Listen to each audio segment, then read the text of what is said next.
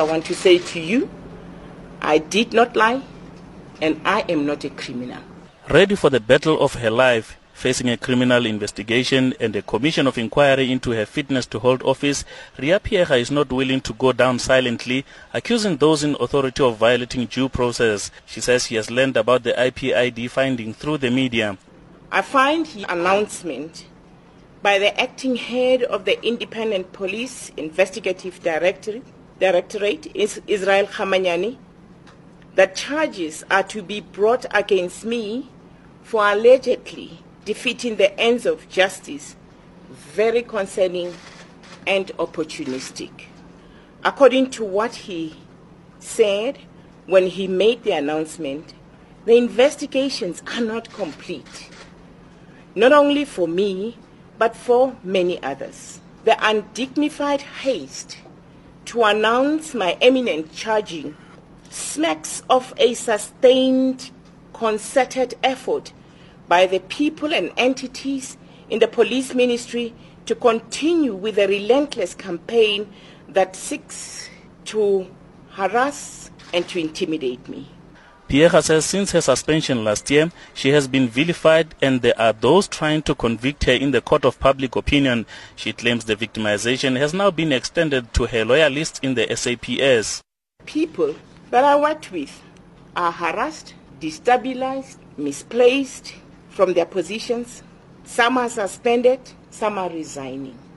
They are being aggressively driven out of SAPS or are rendered useless by having their responsibilities taken away from them or being put in posts where they do not have meaningful work.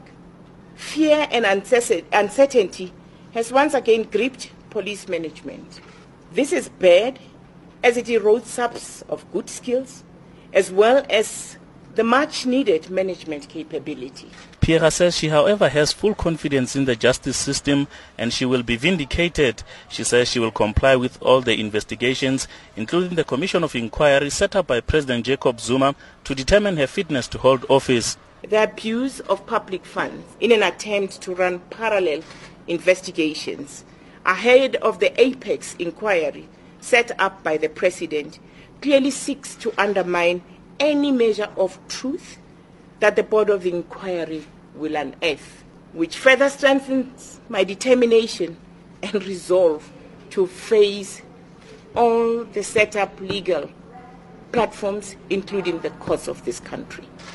I surmise that there is a deliberate effort to force me to abandon my quest to set the record straight and offer closure and clarity to this matter. I remain committed to fully participate in the established inquiry processes, and I will not be deterred by nefarious motives. Political parties have widely welcomed IPID's announcement that criminal cases must be opened against Phiyega and former Northwest Police Commissioner Zukiswa Mbombo for defeating the ends of justice. The cases relate to the role of the police in the 2012 Marikana police shootings that left 34 miners dead and 78 workers wounded. The Farlam Commission found that Phiyega was evasive during the inquiry. The ANC's parliament spokesperson Moloto Motapo. The IPID process that they briefed Parliament about yesterday is a consequence of the very recommendations of the Farlam Commission, and we welcome such a comprehensive implementation of the recommendations, including the process by the Presidential Commission that will soon be underway. However, Phiyega has the support of the police union POP group. Spokesperson Richard Mamabolo explains. The motive is quite clear. On the one hand, there's clearly a move to ensure that she's isolated. And of course, we do not believe that, we have said it again, that as it relates to the Marikana issue, we have not seen or been convinced of any reason why she should be suspended or rather investigated as it happens now. And of course, I think even within the SAPS, we know very well that the acting national commissioner is hell-bent on becoming the national commissioner, and of course they're doing anything in their powers to ensure that they achieve that. It is not clear yet what exact charges Phiyega will face. The IPID report has now been handed over to the National Prosecuting Authority for a decision. However, efforts to get comment from the Prosecutions Authority were unsuccessful. I'm Amos Phago in Johannesburg.